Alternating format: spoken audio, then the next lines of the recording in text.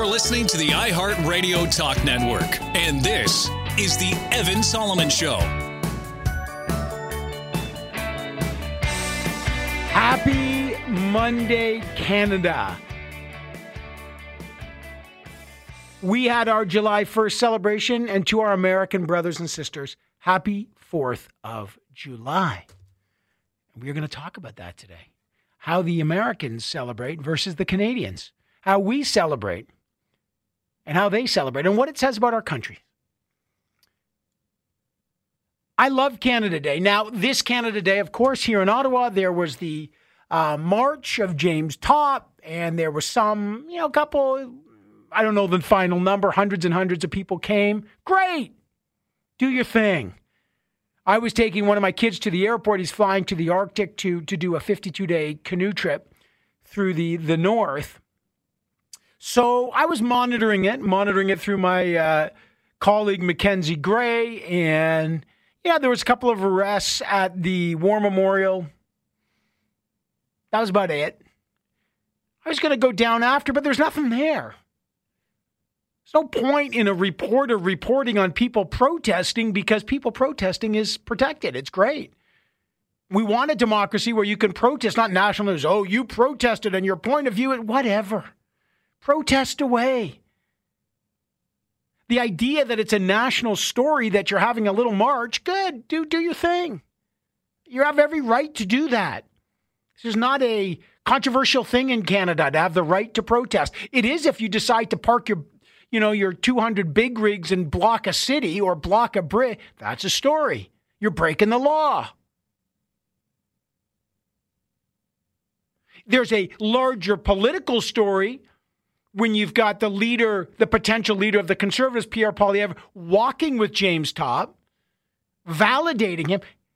You can read into that a lot of different things. Some people say, oh, I can't believe he walked with this guy. He's validating a guy that has gone on, and he has. James Topp has appeared on podcasts of people who are nativist and other words, far right. James Topp has never said anything that bad. He's a guy in uniform. He broke the rules. He thought that was worth his civil disobedience. Okay, I talked to him. I think that's fair. Others who have clommed on to James Topp are totally different. They have Velcroed their own agendas to this guy's march. Pretty easy if you're not marching. You just use a guy who's going to march for 4,000 kilometers and slap your agenda on him and co-opt it. That happens. That's happened. And Pierre Poilievre thought it was an opportunity for him to walk with this guy and show solidarity. But in showing solidarity with him, he was showing solidarity with the whole movement. And he's unapologetic about the trucker protests. I don't know why he's doing it. He believes that works, and maybe it does. It's not for me to decide the end. I will say this. You didn't see Doug Ford out there with those folks. Doug Ford had a different view. You have the Poilievre view, which is, this is my group. I'm there to validate. I'm there to march with. I'm there to encourage. He did it with the trucker protest. He vaguely condemns people that do illegal things. He's like, I don't like any people that do illegal things. The entire trucker protest, where there's hundreds of trucks parked, was illegal. He never said a word about that. That's why you've got conservatives like Marjorie Le Breton saying, what are you doing, man? You're supposed to be a law and order conservative. But that's okay. Doug Ford says, look, if you're into this anti-vax, anti-science, break the law business, you're out. Randy Hillier, you're gone. Roman Baber, you're gone. He purged his party of that because he thought that's not what I stand for as a progressive conservative. That's not where most Ontarians stand on the vaccine, on the pandemic, on law and order, on trade. We're just not there. And he won a huge majority. So his view's been tested and rewarded. Pierre's view is untested, and we'll find out. He looks like he will win the leadership, but we'll see. But that was part of Canada Day. And if you want to protest, great. Just don't do anything illegal, and if you do, expect the consequences. That's the law. I don't have a problem with that. But America versus Canada. So Canada, I don't know how you celebrate with fireworks, celebrate with going to the lake. We have a beautiful country. And I've had the opportunity to travel everywhere in this country, and north, south, east, west. It's fantastic. I've got one of my kids north. I've got another kid north, 2 hours north of Thunder Bay. She's tree planting right now. My wife was on Sable Island. She's just coming home. You explore this country, we lucky few who live here could not be more lucky. And the fact that we debate about it and fight for it and try to make it better and we disagree, but peacefully, that is what it is all about. It's not a perfect country now, but it is perfect in the sense that we are free to pursue the views towards a more perfect world. And that's what I love about this place. It's beautiful. And it's diverse. And it's vast. And I just could not feel more grateful for being Canadian. Now, I love America. My grandmother was American. I have many American cousins, first cousins. And I love our American family. And I love going to the U.S. In fact, I have a fascination with the U.S. as well. Why? They're the Roman Empire of our time. Why not? They're the superpower. Their culture has consumed us. We have our own culture, but they're just 10 times bigger. We watch their television. We listen to their politics more than they do listen to ours because they're so much more consequential. So when I say happy 4th of July, I mean it. I love the U.S. I don't like when Canadians condescend to the U.S. Oh, those Americans. Don't generalize about Americans any more than Americans should generalize about Canadians. When they say, oh, you all say A, and stop generalizing about us. We're diverse. We're different. And so are Americans. Canadians talk, oh, America's this, America's all about guns, America's all about... No, it's not. America is a vast, diverse place, and we ought to respect that and love that. And they're also in a battle existentially to perfect their union and to make it more perfect. I get it. So I don't judge them. I don't condescend to them. I love them. We are so lucky to live by them. But I will say this about our neighbor, and they are the best neighbor you could have. It's a peaceful border. Almost 80% of our products go there. I love the American culture, the American way, the American border, our American brothers and sisters, their tourism. I love that. We have the best neighbor in the world. I am so grateful that we have the American people as our neighbors and our brothers and sisters. But don't you feel this like right now as you watch what's going on?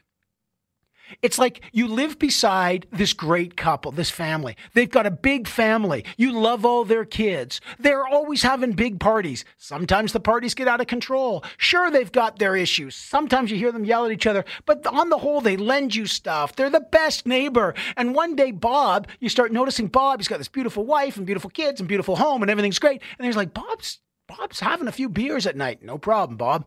Then you notice Bob's having a couple more in the morning. Then you're like, Bob's on a bender again. Bob's on another bender. You're like, Bob, what's going on? And then Bob is like smashing his car and doing lines. And it's like, Bob. And you're like, Bob, I got to talk to you. You've got a beautiful house, a beautiful wife, a beautiful family, beautiful kids, great job. What are you doing, man? You got to pull yourself together, Bob. And Bob is like, you know what I'm going to do? I'm going to drink more. It's like, no, Bob, you're going bonkers.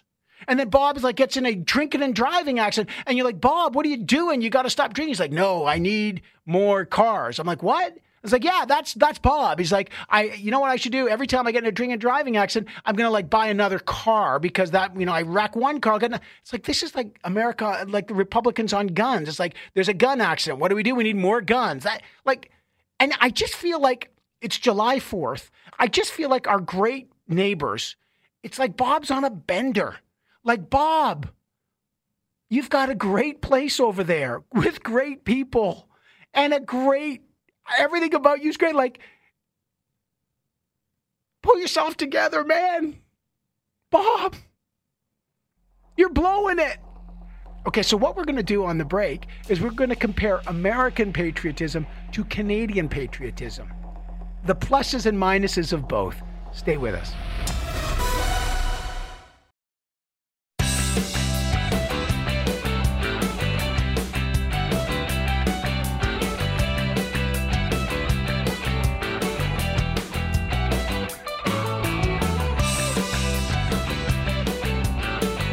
Strong views, powerful opinions. The Evan Solomon Show continues on the iHeartRadio Talk Network.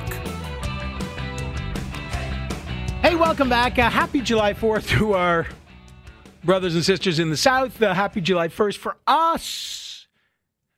Great weekend I hope you had. We are comparing patriotism, how we celebrate our countries, how the U.S. celebrates and their characteristics versus Canada. Now, look, I'm not going to condescend to the U.S. I love the U.S. Obviously, I am Canadian, and I love this beautiful country, everything about it. I love how we celebrate. I love that we celebrate with pride, but we don't brag. It's not in your face. The Canadian way is not in your, although when we're in your face in sports, I like it too. I like a little confidence. I like it. I have no problem with that. We should be confident. We shouldn't mistake a modesty for a weakness. We should be defined not against America, but about ourselves. We should be proud of ourselves. And we're young, and we're growing. So there's a lot to be done here. But I sure love, so I'm not going to condescend. But, look, is America going through a particularly tough moment? You better believe it. Their democracy is at a place that, look, by the way, it could happen to us. It could happen to anybody. But theirs is in a particularly precarious place right now. I think they've got a terrible gun violence problem. They've got a distrust problem. They've got a paranoia problem. They've got just a lot of divisions. And I feel for them. I don't condescend to that. We've almost lost our country in a referendum. So we know about this kind of thing. But this is slightly different. There are things that are incomprehensible about our neighbor. How they respond to things like mass shootings and the gun issue. Incomprehensible to me. But we have those divisions too. So how do we celebrate it? What's different?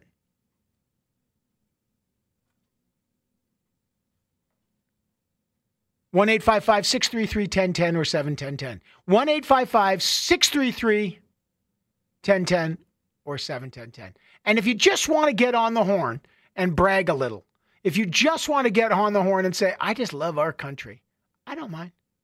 I have no problem with that either. Because patriotism is an important part. Evan, look at the gun situation. A gunman opened fire inside a busy shopping mall in the Danish capital, killing 3 people and critically wounding others. Yeah, that is true. Let me just look at that. I spoke to the Danish ambassador yesterday, and the first thing they said is this was not a semi-automatic weapon. It was a hunting rifle, as they understand. It was not an act of terror, thank God. It was a 22-year-old Danish guy was arrested. Maybe he has mental health issues. But the response is not we should arm more people in malls. Like after Uvalde, what shocked me is, some of the Republicans saying the answer is we've got to have fewer doors into schools and arm teachers. It's like, where do you think that's going? What's the logic of that? Do you think once you arm a teacher, don't you think one day there'll be a teacher with a mental health problem and a gun and they lock the door in a classroom of kids? Then what? Like, how hard is that to foresee? The problem is not more guns. The problem is that the availability of guns. It's so clear. That's why you have more mass shootings in the U.S. than anywhere else. Now, that's their culture. They could do it. But, when you pitch, you know what we should do? We should arm the teachers and lock off the schools. Well, what happened the day when the teacher's having a bad day and they pull out the gun on a student? Then what? You going to arm the students now? Come on. No one in Denmark was saying, you know what we need to do now? Get everyone in the mall with a gun. This is what I don't understand, but cultural differences. Now we're trying to find the good part of, 71010 and 1-855-633-1010. What is the... Evan, we Canadians are so quick to judge Americans. I agree. We should be as patriotic as they are. Do you know, as a mother It is hard to say goodbye to your child who is off to defend their country. They do the same in the name of patriotism, and good for them. You are welcome in the U.S., but don't try to change their country. We Canadians are not patriotic. Yes, we are. I disagree. This country was founded on Christian principles. They're all gone. Look, let me just respond. Yes, we're patriotic. Yes, they're patriotic. Good. We both are. It's hard to say goodbye to your child who's off to defend their country. They do it in the name of patriotism. We do too. Hey, whoever you are, talk to the men and women who serve our uniform. From the Boer War to the First World War, to the Korean War, to the Second World War, to Afghanistan. Hey, we serve too. Don't denigrate our men and women who serve. Patriotism runs deep in our veins. It is bred in our bones too. Talk to the men and women from Newfoundland who just mourned their losses in Beaumont. Come on now. Don't try to compare a patriotism. We are just as deeply patriotic. We may express it differently. It's just as hard to say goodbye to a Canadian boy or woman or man who's going off to war. Stop that. And by the way, as for we're founded on, we may be founded on principles that derive from Christian or Judeo-Christian principles. I get that. But this is a secular society. And I don't really know what you're bemoaning there. But so I'll take you on that. Evan, patriotism is supporting your country all the time and the government when it deserves it. Patriotism, Mark Twain. Thank you. Evan, we need to mind our own business and stop deflecting our own issues and with U.S. issues. Well, listen, we live beside the most important empire in the modern age. So it is not shocking that we are impacted by, we trade more with them, we travel more to them. Like, stop that. Like, of course we're going to talk about what happens in the U.S. Why is that so crazy? We cross-border shop. Like, these are our brothers and sisters. Maybe if we had things we could be proud of, not a single one of those wars was our business. Yeah, I disagree. You don't think the Second World War was our business? I do. You don't think Canada has a role to step up to defend democracies? I do. You're not proud of the men and women who served in Afghanistan? I am. I know there was mission creep there, and I know that changed. But I can tell you, I'm damn proud of what they were doing to try to get young girls educated there. Fabio, what's up? Hello there. How are you today? I'm awesome. What's cooking? This is the beauty of Canada, and the democracy we have here is non-existent anywhere in the world, I believe. And as a beautiful family, we got to grow together and make a better world for everyone in this world. Yeah, I agree. It's a beautiful country.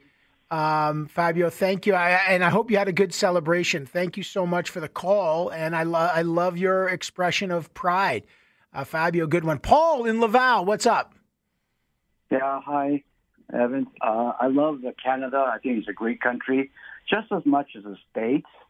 But let's get some facts here. You know, you don't call balls and strikes all the time.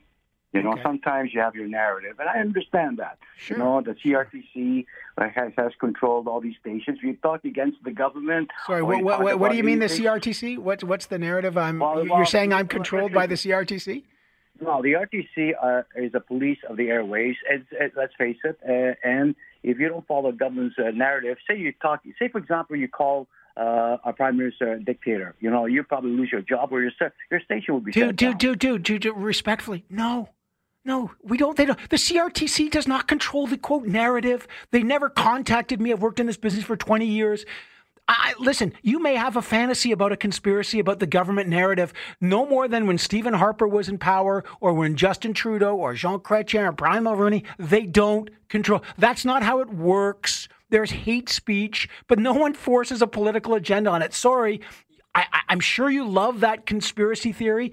The beautiful thing about Canada is that's not true. We're free to say whatever we want. We criticize the government fairly. Now, you can too. But I'm sorry, I can't sit here and let you say something that is phantasmagorically false. Anyway, happy Canada Day. This is Canada. The government does not control the narrative. Anyway, we got lots more. Hey, I'll take more calls. Happy Canada Day. Happy 4th of July. Lots more to come. Stay with us.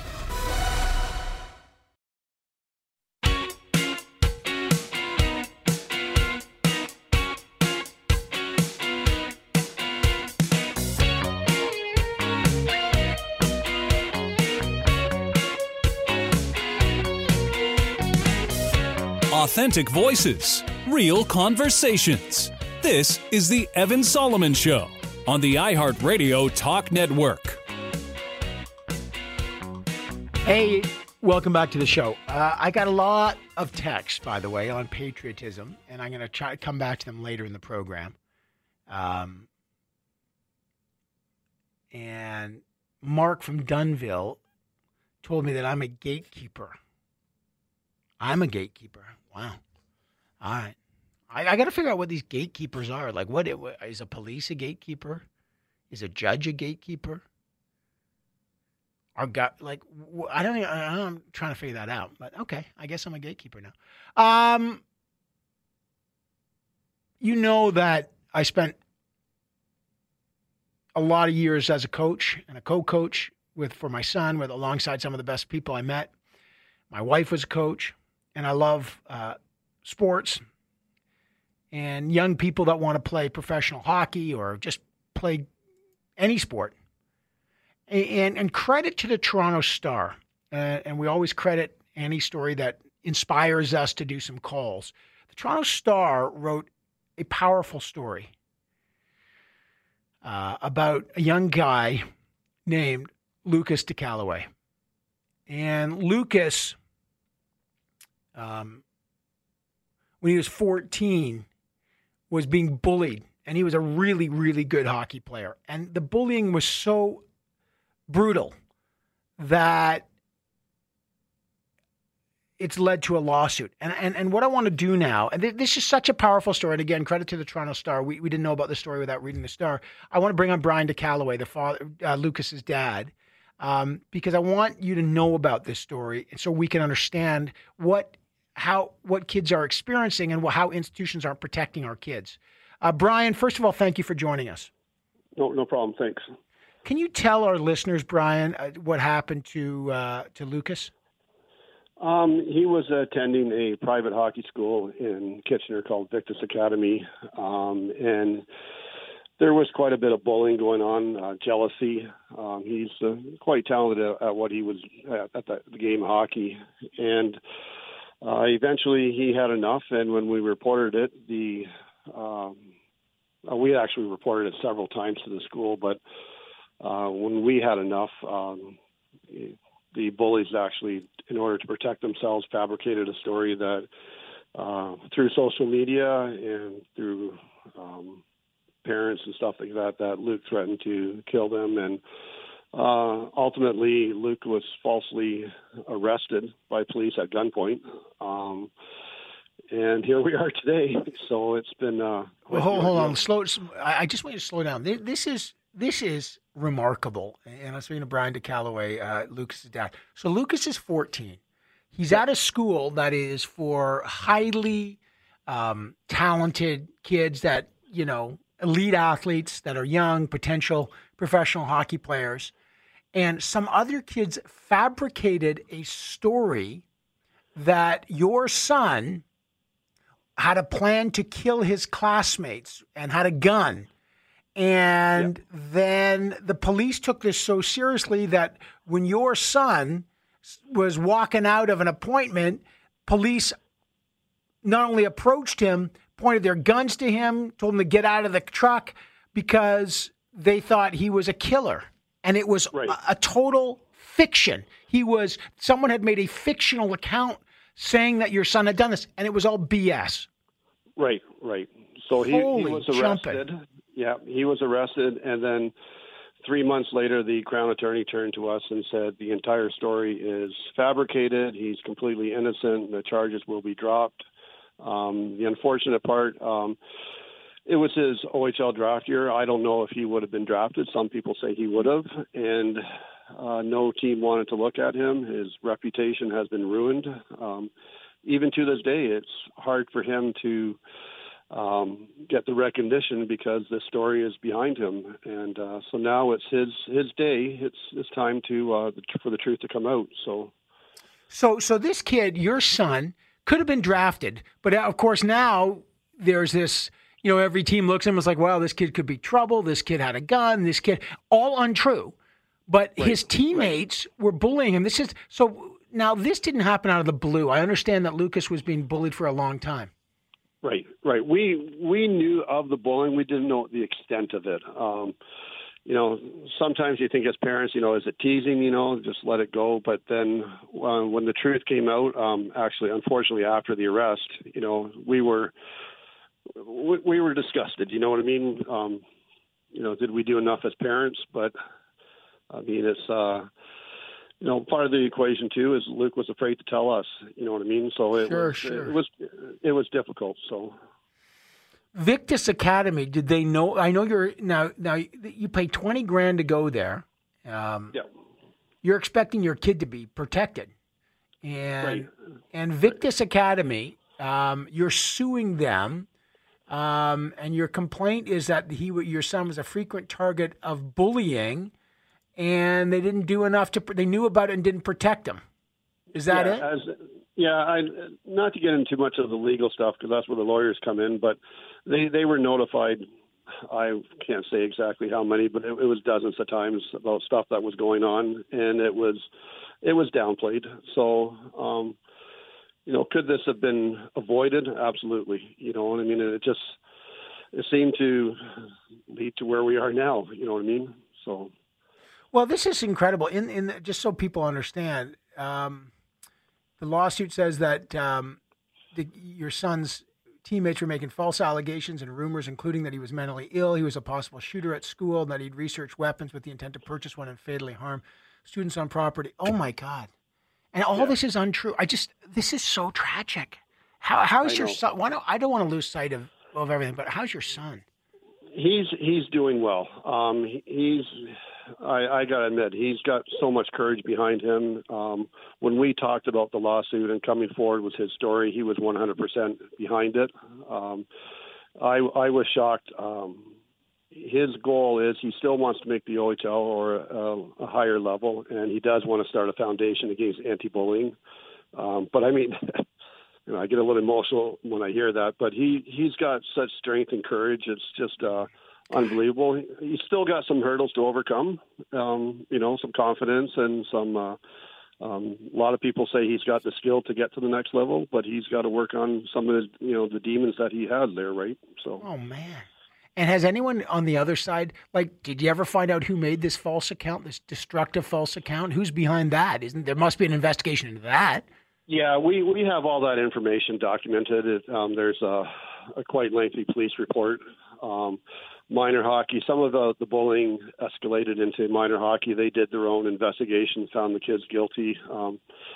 Unfortunately, there's more to the story. A lot of it was covered up by, minor hockey and Hockey Canada. So there'll be more coming out, but it's right now it's just getting the initial story out and, to go from there. They're fighting. The school is fighting this lawsuit. Yeah, I'm sure they will. I mean, that is their position. We're prepared for this, and this has been 2 years in the making for us. So it's not just a spur of the moment thing. We've consulted with our family, our lawyers, and stuff like that. So we think this needs to come out, not just for Lucas, but for the game of hockey. As Luke said, he doesn't want this to happen to the next kid, so that's where the courage comes out again from him. So we'll see where the journey brings us. I just want to say your son's showing a lot of courage. And Brian, I really appreciate you telling us about this lawsuit, but more than anything, as you say, the situation. This is a fight, and a hockey player has to fight, but you never thought like this, but they do now. And this is the sophistication of bullying. Brian DeCaluwe, father Lucas, I wish you luck. I hope Lucas finds his confidence and pursues his dream. But in the meantime, thank you for this courage, and please stay in touch, Brian. Thank you, sir. Okay, definitely. All right, thanks for the time, okay? Thanks, man. All right, bye. Bye. You imagine that? You imagine that destructive kind of bullying? We got to take a break. Marinate on that. We're going to talk about teaching with no grading next.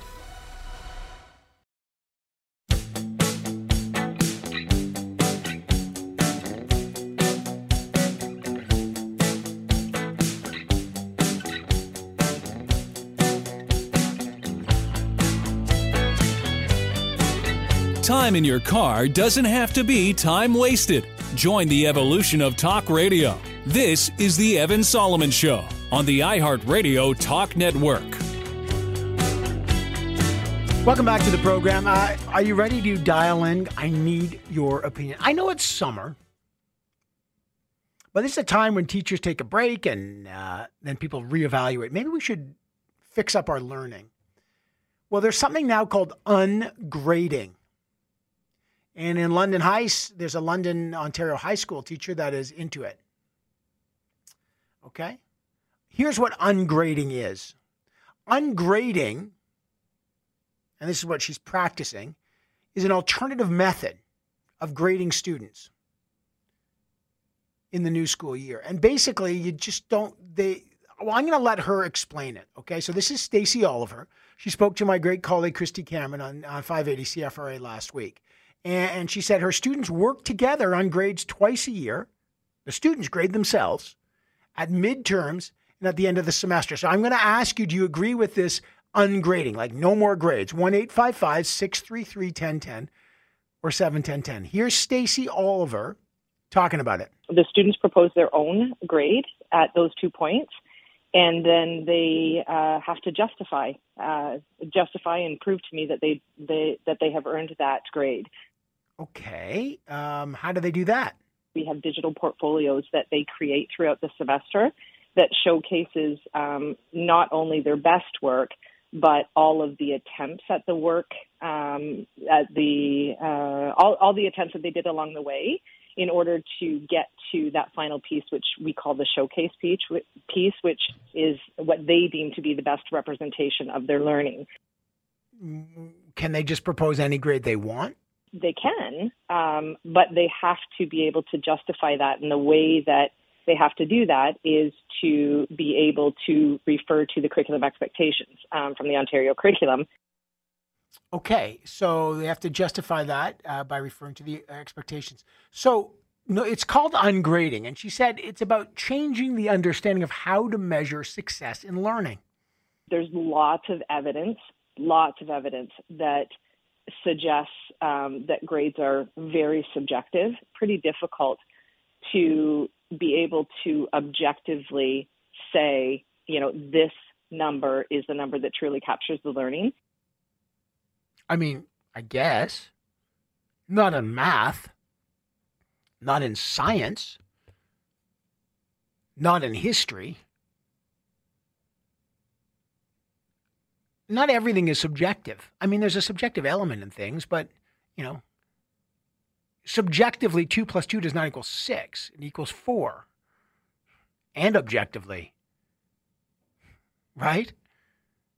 You have to know certain things. Math, grammar. Now, you can always say, but everything's subjective. That's not a good, if you think that's a bad history paper or a bad English paper or I like it. Okay. But guess what? There are standards. You've got to make arguments. You've got to have synthesis and you've got to have analysis. So, I appreciate this. I'm a competitive person. I like standards. You have to work hard. Not everything's like, what do you think? Well, that's the best I could do. Okay. Now, everyone learns differently and you should be accommodating and the system should not be about one kind of student. I understand that. But come on now. Like, here's what's happening. My nephew, just before the break, my great nephew Thomas was at something called the Etobicoke School of the Arts, which is a specialized school for kids who are great in the arts. He's a brilliant singer. And so I went to see his last production before he graduated. It was called Urinetown. It was a musical. Now, my kids went to school, but I went to school. I did, theater. I tried it. And I love the school plays or the musicals, like our school had that. My kids' schools had that. They're great. You know what the difference was? When I saw the Etobicoke School of the Arts, it was like night and day. These kids were unbelievable. It was on a different level. They weren't like, this wasn't a high school production. The music, phenomenal. The singing, out of this world. The acting, like they were professional. These are kids that will do this for a living, not dabblers like me who just wanted to check it out.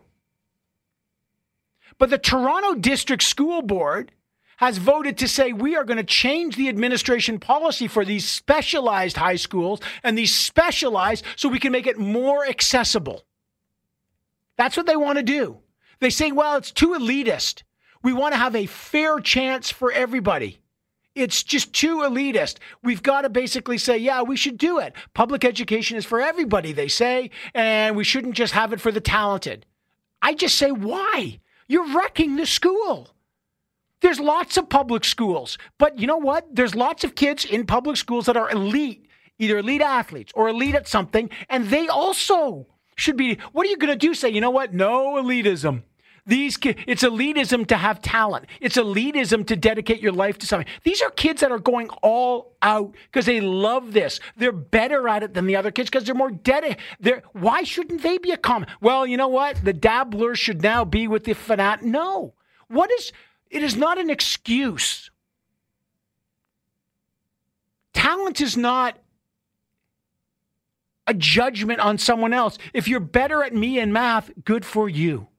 If you're better at me than science, good for you. If you're a better athlete and you're more dedicated, good for you. If you're better at theater, good. Why are we saying no, everyone should have the same? You have the same shot. You have the same opportunity to try out for these specialized programs, but you might not make it in. That's not elitism, that's standards. You have other opportunities. Not everyone gets to make the first team. Not everyone is as good as everyone else at everything. That's not equality.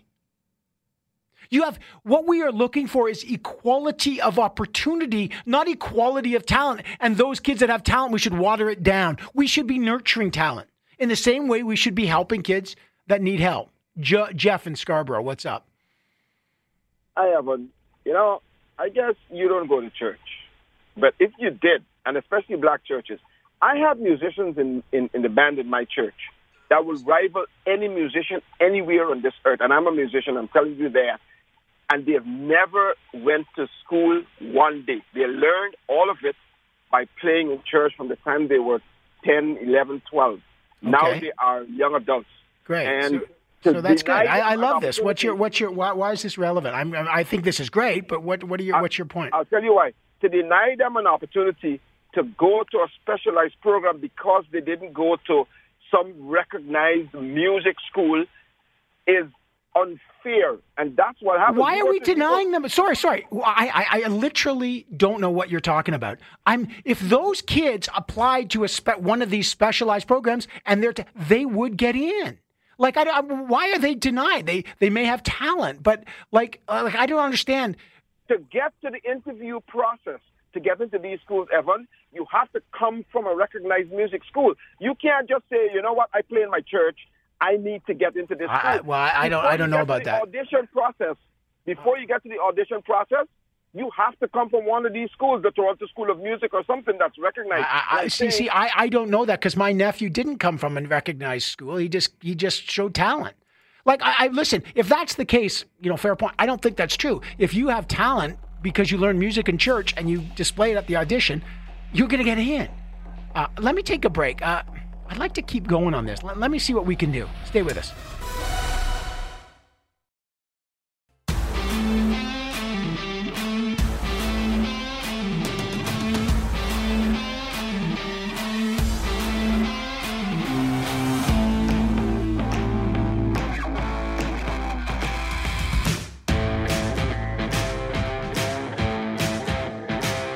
You're listening to the iHeartRadio Talk Network, and this is the Evan Solomon Show.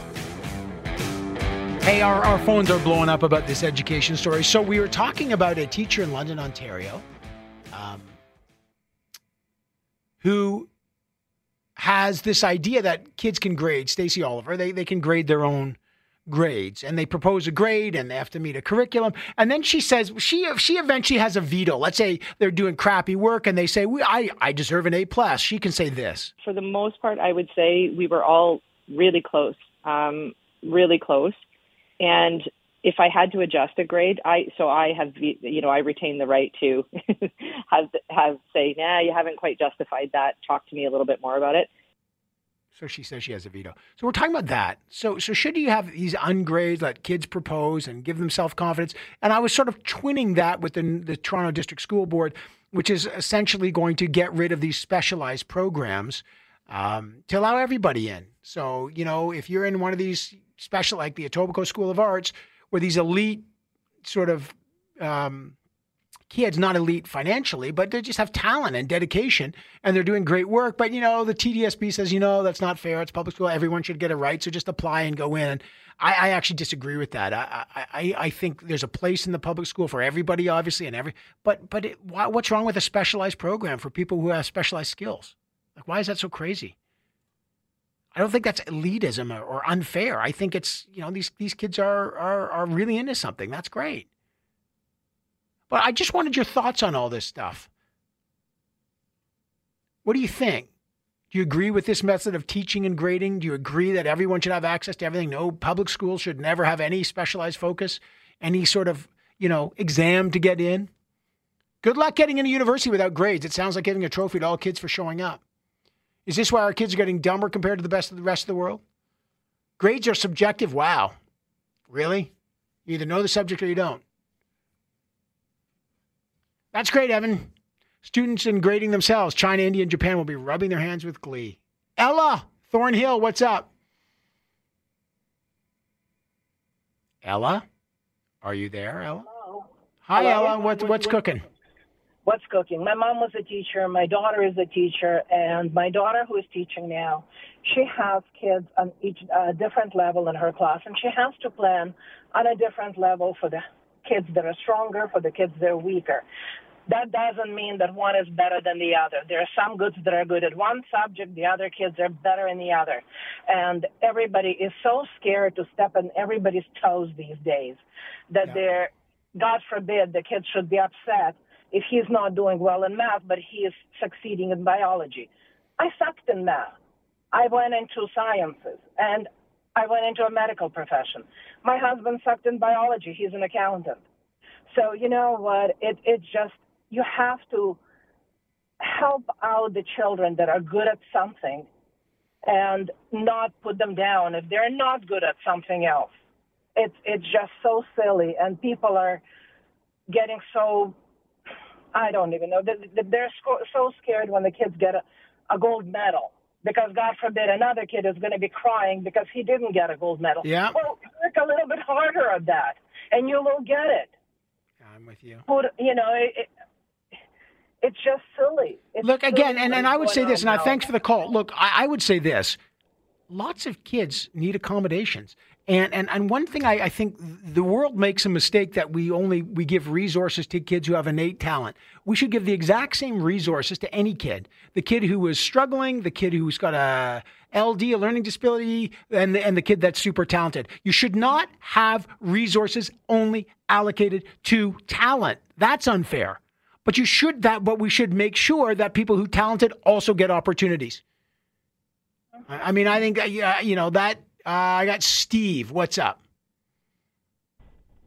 I very rarely agree with you, but yes, today, yes, the teachers need to be able to teach the student their thing. Like, if your kid can do something, there shouldn't be a spot for every kid there. Like, that's not the way it's going to work. Your kid's a couch potato. That's what your kid's going to be, couch potato. You're not going to have, you go into this class and be couch potato and bring every other kid down while you do nothing while every other kid excels.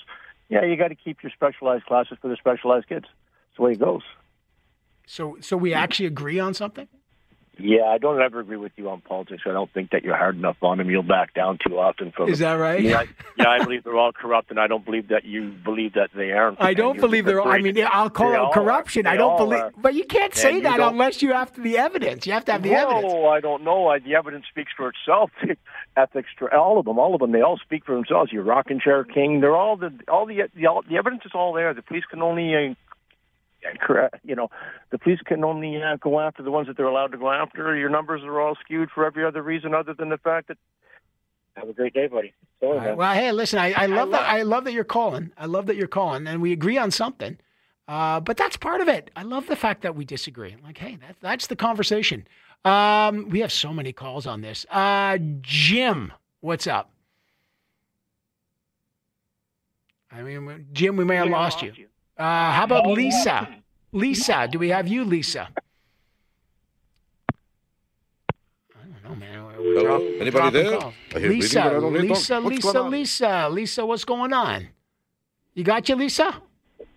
All right. When we figure out who's on the call, I got Jim, I got Lisa. Evan, I think her paycheck should be subjective. Really?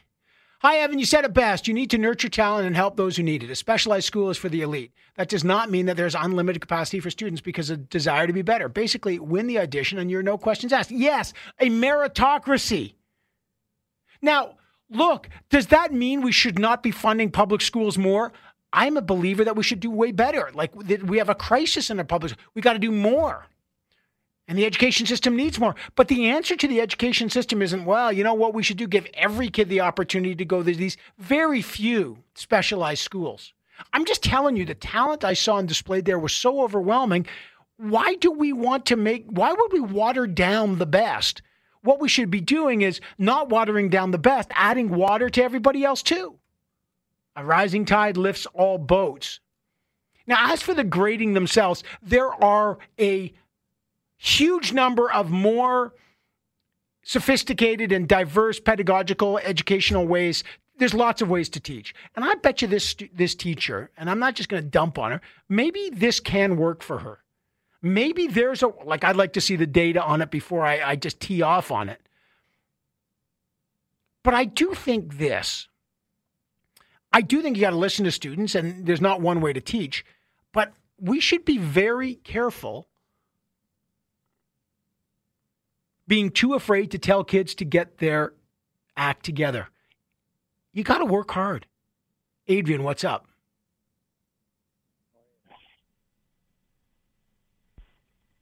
Hello? Adrian, I got you. What's going on? Hey, my daughter goes to Etobicoke School of the Arts, and this year, it's not that they want to get rid of them. They haven't said that yet, but what they did is there used to be an audition process. She's in musical theater. There used to be an audition process, and they didn't care about marks, anything else. You had to audition, you demonstrated a talent, and you got in. This year, though, the TDSB voted that specialized schools will still exist, but they're making it more equitable. So they're getting rid of any form of audition or performance-based criteria to get in, so that it's completely lottery-based.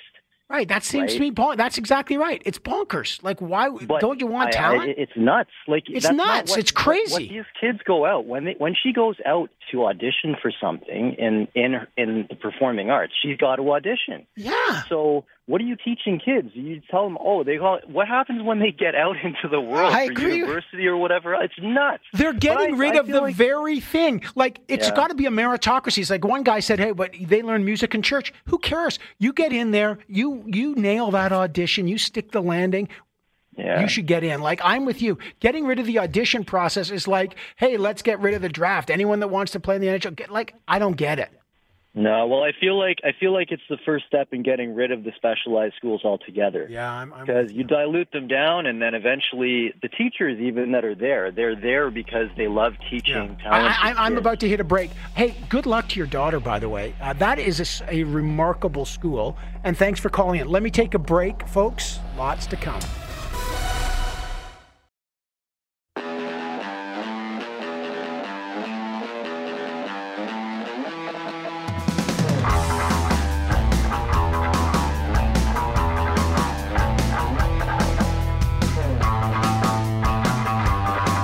Paying close attention to your money, your world. You're listening to The Evan Solomon Show on the iHeartRadio Talk Network. You probably think, a recession's coming. 2 quarters of negative growth. You might be worried that inflation is hitting you. You might be. I don't know. Mortgage your home when you fill up your car. Go to the grocery store. Go to the pet food store. Prices are going crazy. You think, God, how am I going to live? How am I going to survive? I just want to tell you something real quick because this.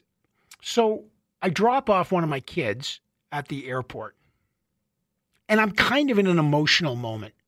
So I get into the elevator. I'm going back to my car, and a security guard, a woman, is in the elevator with me, and she's going on break, and she's very chatty. How are you? I said, good. How are you doing? She goes, I'm not so good. I gotta, I'm just waiting for my payment. I gotta get $500 because I'm behind on my payments, and I gotta pay off my credit card. And she just launches into it. And she launches into a story about her payment and some of her kids and some mental health issues with the family.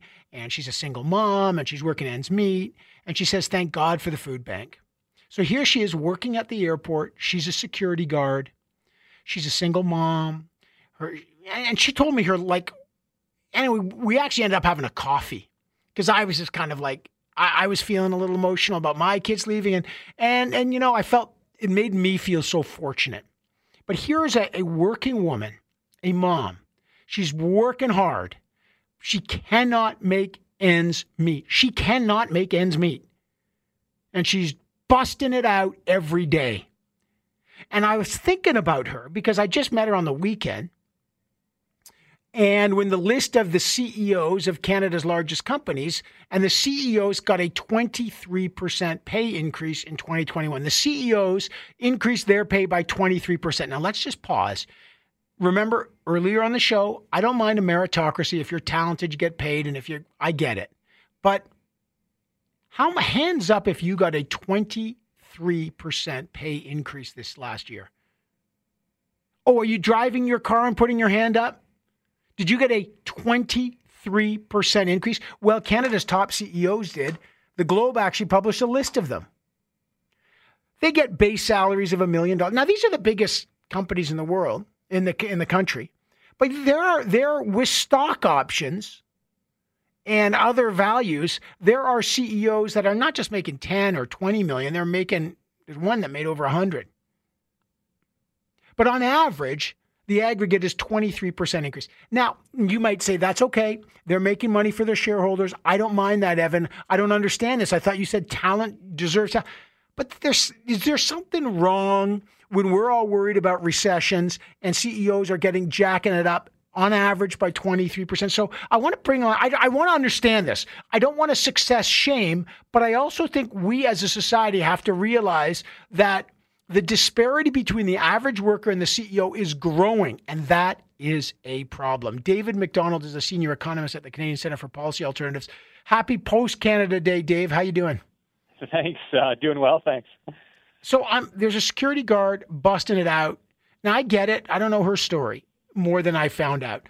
And maybe there's a CEO that is pulling in revenues and shareholders decide that they deserve 10 or 20 or 50 million bucks, whatever. Give me a sense of what CEOs in the last year have made. Can you walk me through here? Yeah, so the data that came out of the Globe today, on average, this was the median you were citing earlier, the 23% increase in the median. This is 9.13. That's the median. Now, the average change was 32%. So that's even higher. And the average is going to be more skewed by folks at the high end, which is what happens in the CEO data. This is in contrast to the increase in pay last year from 2019 to 2020, which was only 1.4% during the pandemic. Now, I think what's worth pointing out is that for CEO pay, they don't really get, they do get a salary, but that's a very small part of their overall package, usually around 10%. It's $1 million is pretty common as a pay package for these CEOs as the salary part. Now, the other part is what's really important, and that's really what's driving this difference between average worker pay and CEO pay.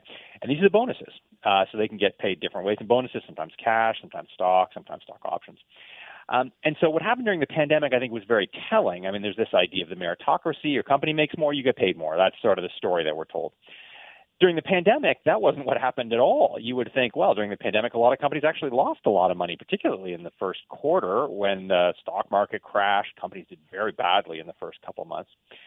And if we look back at the 2020 numbers, half of those top CEOs who got on this list were somehow protected from the worst of the pandemic, either because they were receiving government support through the wage subsidy program, or their company was, or they just changed the way their bonus formulas calculated their bonuses to exclude the worst of the pandemic as if it didn't happen to maintain their pay levels.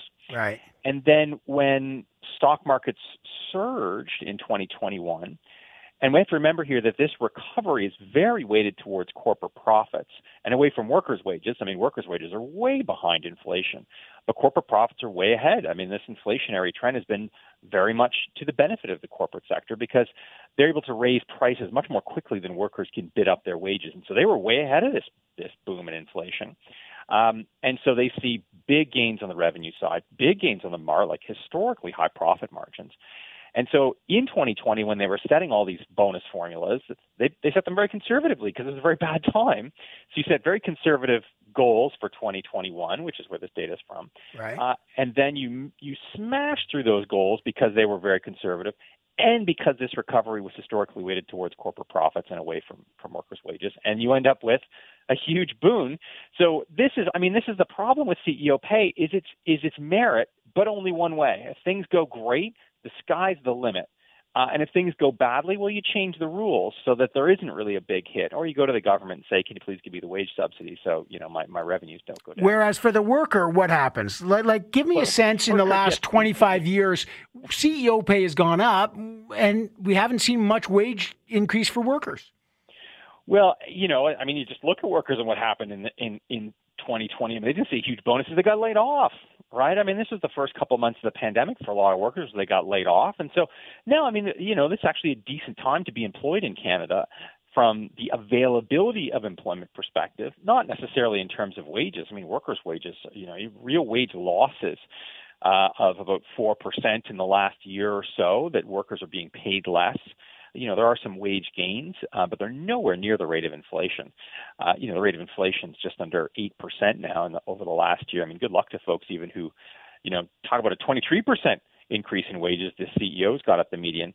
Try asking for an 8% wage increase, which is the average increase in the price of goods and services. Right. And so what we're seeing here is that because these CEO pay packages have very little to do with sharing the risk of the company and that sort of thing. It's all about, run the upside, right? Cap the downside. That's what CEO pay packages are all about. You see this widening gap between workers' wages and CEO wages because that's not the way workers' pay works. I mean, workers' pay goes up in one of two ways. One is if minimum wages go up and sort of drives it up from the bottom, or if you quit. So now is a decent environment probably to quit and look for another job, but that certainly has not been the case through much of the last 20 years. People who would stay in jobs, and that's very difficult. It's very difficult when you're in a job to bargain up your wages by 5 or 10%. It is somewhat easier to quit. The great resignation that we're seeing in the U.S. just really hasn't happened in Canada. We're not seeing quit rates anywhere near what we're seeing in the U.S., and so that's not really a driving factor, unfortunately. Just unbelievable. David Macdonald, I just wanted people to understand that, David, senior economist at the Canadian Centre for Policy Alternatives.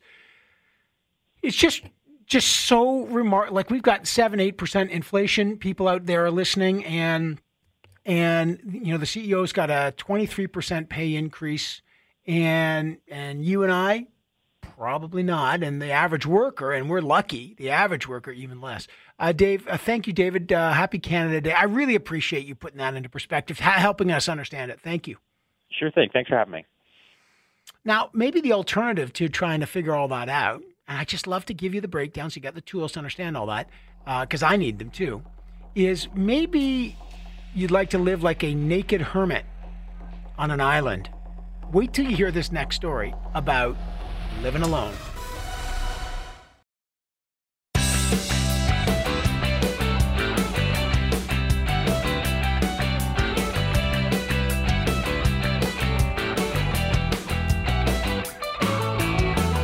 Instant access to real people, real stories. The Evan Solomon Show is on the iHeartRadio Talk Network. Imagine being a castaway on a deserted island. There's a famous story about a Japanese castaway, guy named Matsutami Nagasaki, who's 87, spent 29 years on a desert island. And then the Japanese government says, you got to leave. 29 years. He was called the Naked Island Hermit, the only inhabitant of the Soto Baneri Island for almost 30 years. And he was helped after a final buy by a guy named Alvaro Cerezo. Now, Alvaro Cerezo is a Spanish explorer, and he actually has a company called Docastaway that literally drops tourists on deserted islands to live like the Japanese naked hermit, who Alvaro knows. And some people think, I just want to escape civilization. I want to live alone. Well, how do you do that? Well, maybe you call Docastaway. And we have called Docastaway, and it is a pleasure to welcome the Spanish explorer himself, Alvaro Cerezo. Hello, sir. Hello, how are you? I am great. Actually, my wife just got back from Sable Island, which is basically an island of wild horses where no one lives on it, and you can visit it. But just before we start, you're in remarkable company. Tell me about the naked. How did you meet the naked hermit? Actually, the first time I met him was in 2014 while exploring islands in a remote part of Okinawa in Japan. We were exploring islands for our future clients, for clients that the demand was growing and we needed more new desert islands for our clients. And then we found this Japanese man living alone on a deserted island. And for sure, I was really surprised, for me and for us, it's kind of a hero, because our clients normally stay for 1 week, 2 weeks, but he stayed for already 28 years, when I first met him. So what was he like? Like, tell us about Mr. Nagasaki's 87. He living on this island. Like, how did he eat? Like, what was he doing there? Actually, he was actually not really surviving there. I mean, he was living there. He was naked. Actually, he started to be naked after 10 years after he started to be on the island, because he thought, why I'm going to use clothes here? Anyway, he used to go, because he's not there anymore. He used to go once a month to the nearest location, nearest village, because he has a little boat. He used to go once a month and get some supplies because he was getting some money from the family. He got sons, and they were sending like $100 per month just to buy some food, rice, and basic stuff, and he bring it back to the island and stay for another month. Like that, he has been like 29 years, yeah. So 29 years. Now, so Alvaro, you're an explorer yourself. What was your fascination with deserted islands? Like, what is it? This is coming from very, very, very young. I used to have my holidays every summer with my family in a remote area in Spain, which is quite wild. And I used to go by myself to remote coves, hidden coves where there was no people, and I got. It was really strong experience, really strong feeling, that like be alone. Just with 8 years old, I used to go with my little kayak, and just being. Of course, my parents didn't know that I was doing that.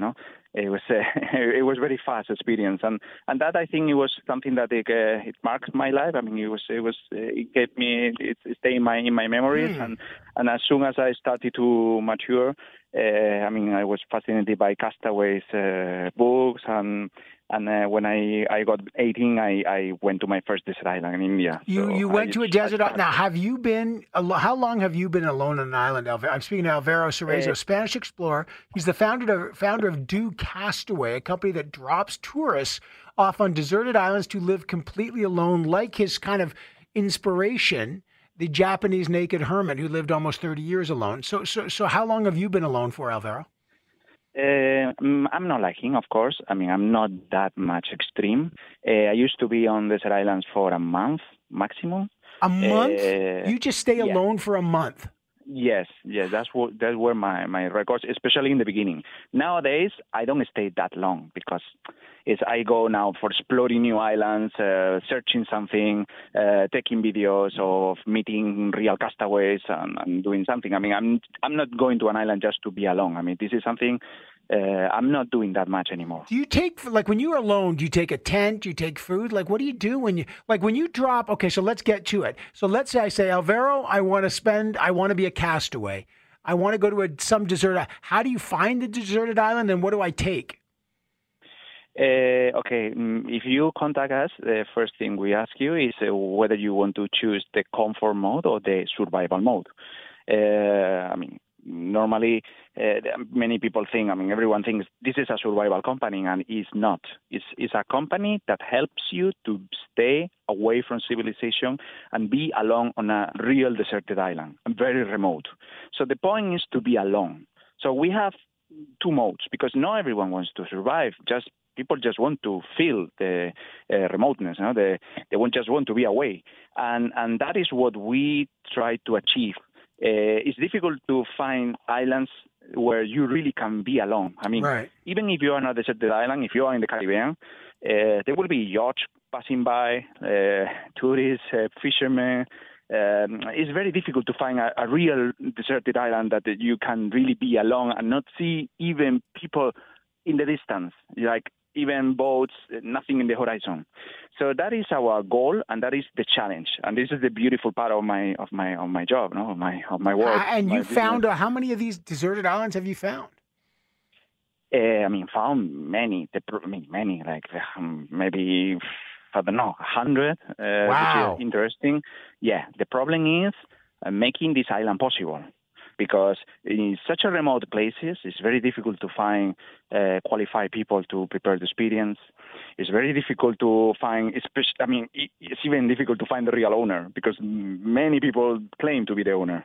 So it's kind of challenging finding the people, finding the real owner, getting the permits from the government.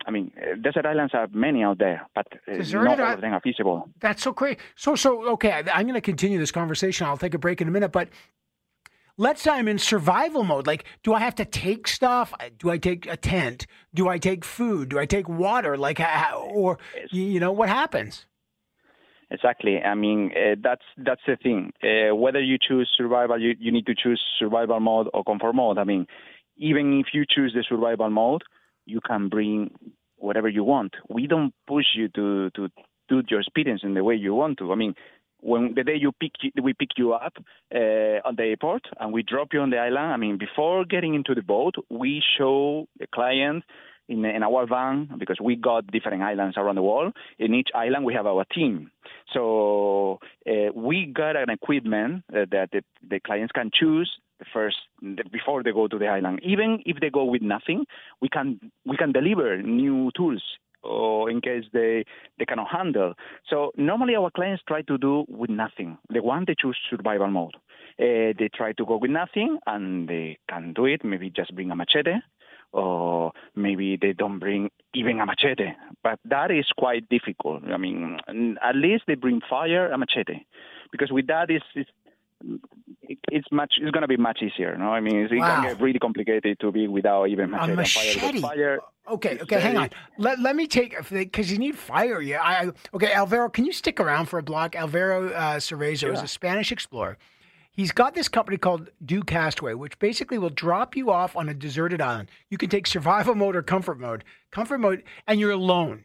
And he's been inspired by the Naked Hermit, which is also a remarkable story. A Japanese man who spent 30 years on a deserted island, like naked. Would you do this?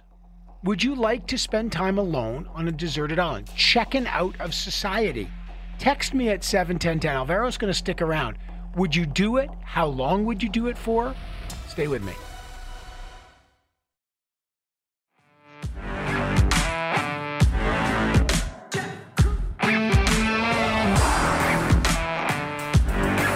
Authentic voices, real conversations. This is the Evan Solomon Show on the iHeartRadio Talk Network. We have breaking news right now, and tragic breaking news. It's July 4th. And in Chicago at Highland Park, there is a mass shooting event. 5 people are dead, 19 taken to hospital. It was a parade in the 4th of July in a Chicago suburb of Highland Park. The suspect is still at large. It is an active situation. Police are responding to the shooting. There are bodies covered everywhere. I want to tell you a bit about Highland Park. If you don't know this area, it's a suburb of Chicago. It is actually a heavily Jewish suburb. I don't know if that has anything to do with the killing. I've just spoken to the former U.S. ambassador to Canada, like literally at the commercial break, Bruce Heyman, who knows that area well. He's from Chicago. He lives in Chicago. He knows that area well. And he's giving me details. He has many friends in Highland Park. And it is a prominent Jewish suburb. I don't know, again, if the motive of the shooting, because the shooter is still active.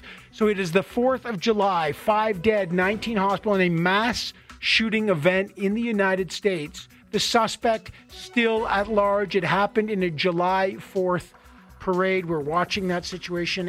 Our hearts go out to folks just wanting to celebrate. And when we get any more information about that, we will tell you. God, that is horrible. Here we are trying to talk about getting away when the world is too chaotic. By the way, the scenes in Chicago are so devastating. And many people just say, I can't take it anymore. I need to check out. And we're literally talking to Alvaro Cerezo, a Spanish explorer and the founder of something called Docastaway, a company that literally says, if you want to get out on a desert island and live alone, like the naked hermit of Japan who spent 30 years, they will help you do it. And at times like this, sometimes you think you want to get out. Alvaro, thank you for joining us. I'm sure here we are in the midst of our discussion, and then this is the reality that we're living in, these horrific scenes in Chicago. Why do people call you? Why? What are the reasons they want to go on a deserted island for a while? Actually, I think there are two kind of clients, mainly. People that they want just to escape. So, of course, they can choose whether any of these two modes, comfort or survival. And these people are normally fed up of going to beaches and islands in Thailand or on the Caribbean that is full of tourists, and they want something different. No, they want to have the real escape. No, and they just want to relax or spend time reading books and spending time with the couples, because there are many couples going as well, especially in the comfort mode. But there's also this kind of client that they want to test themselves, and this is the ones that go for real survival. They want to prove that they can survive, I don't know, maybe in a chaotic scenario, no, like a world war. Or also there are also many people that they are fascinated by Castaway stories since they were kids, no? Yeah. And they were impacted by movies like Castaway or The Blue Lagoon. But tell me something. What happens if something happens to them? Like, do they have a phone? Can they contact someone? Like, how long are they alone on an island? Like, what if they can't eat? What if they can't? I choose survival mode. I don't have any water. I don't have any food. I'm getting starving. I fall down. I trip and I hit my head. Like, what's the safety precaution? Yeah, exactly. That's why we are 24 hours standing by for them. They got a phone. Depending on how remote is the island, they used just a regular phone that maybe there's some network still, even 20 kilometers away from the antenna, you can still have some network. So no, our islands are that remote. Maybe they are in remote areas, but maybe it's not that far from the mainland. It's not a very populated location. There's no many fishermen, there is no cities around, but it's still an antenna. These islands are quite demanded because they are not that expensive, because you don't need satellite phone. When you go to a very remote island, of course, you need more complex equipment. And of course, in case of emergency, we go for rescue. Depending how far is this island, we will take us more time. I mean, some islands we cannot guarantee we will stay there in less than 12 hours or 24 hours. Alvaro Cerezo, Spanish explorer, founder of Docastaway. Alvaro, unfortunately, I'm going to cut out. We have breaking news. The police are giving a press conference about an active shooter situation in Chicago. I'm going to cut to it right now. Please listen in. This is the police chief.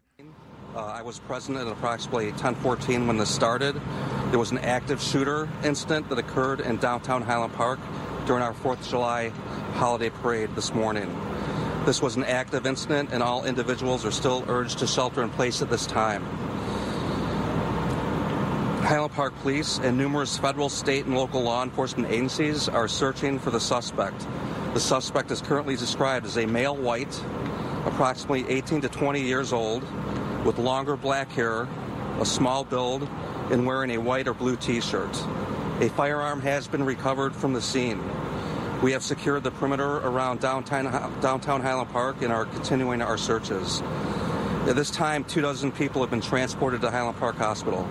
6 are confirmed deceased. Anyone with video, photos, or other evidence are urged to contact Highland Park Police Public Safety Dispatch at 847-432-7730. We will provide a tip line. This information will be in short order. Thank you. This morning at 10:14, our community was terrorized by an act of violence that has shaken us to our core. Our hearts go out to the families of the victims during this devastating time. On a day that we came together to celebrate community and freedom, we're instead mourning the tragic loss of life and struggling with the terror that was brought upon us. While we've all felt the burden of this terrible act, I want to pause and thank the first responders who ran towards the danger to render aid during this active shooter situation. You are listening to a press conference in Highland Park in Chicago. There is an active shooter situation. Apparently, there is a suspect they are still looking for, between 18 and 20, white male, who opened fire, killing 6. 24 people are in hospital. This is in Highland Park during the July 4th parade at 10:14. Suspects still at large. People are being told to shelter in place. What a tragedy. People trying to celebrate their country, people out, and now the deadly shooting, another mass shooting. It's so tragic. We started this program talking about this, and here we are, police in Chicago, in Highland Park, in an active shooter situation. Please take care of yourselves, everyone. Our thoughts and prayers mean so little, but what else can we do this far away? We're thinking about the people in Chicago. We hope there's an end to this violence. We pray for it. But there are more answers than prayer. Practical answers that need to be discussed. Thanks for listening, everyone. Talk to you tomorrow.